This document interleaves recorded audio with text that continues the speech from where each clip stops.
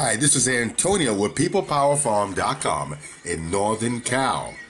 Podcasts. State of the Union. President Trump will be speaking tonight. He'll be speaking to the nation tonight on his first official State of the Union address.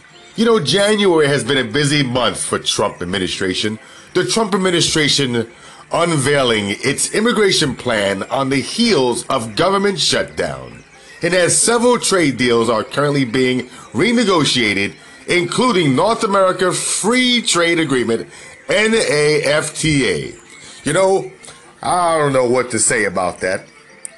It just seems that doing this trade agreement from the exports coming from China, especially from China, their goods and food products, is this going to be a fair trade for farmers in Nebraska, Idaho, Wisconsin, all the western states, Ohio, that put their food on the market?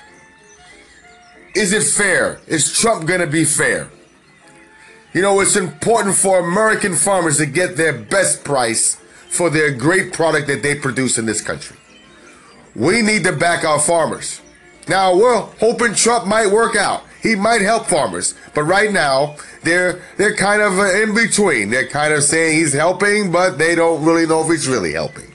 So, he wrote a book about some kind of how to make a deal. You can read his book, I guess. He talks about how he makes deals. But all I can say here, as a small gardener farmer, is that if I'm going to produce a product, I want to get the best price for the best quality that I give, and I want a president that's going to back up farming in America. You heard it from PeoplePowerFarm.com, giving you the news about farming.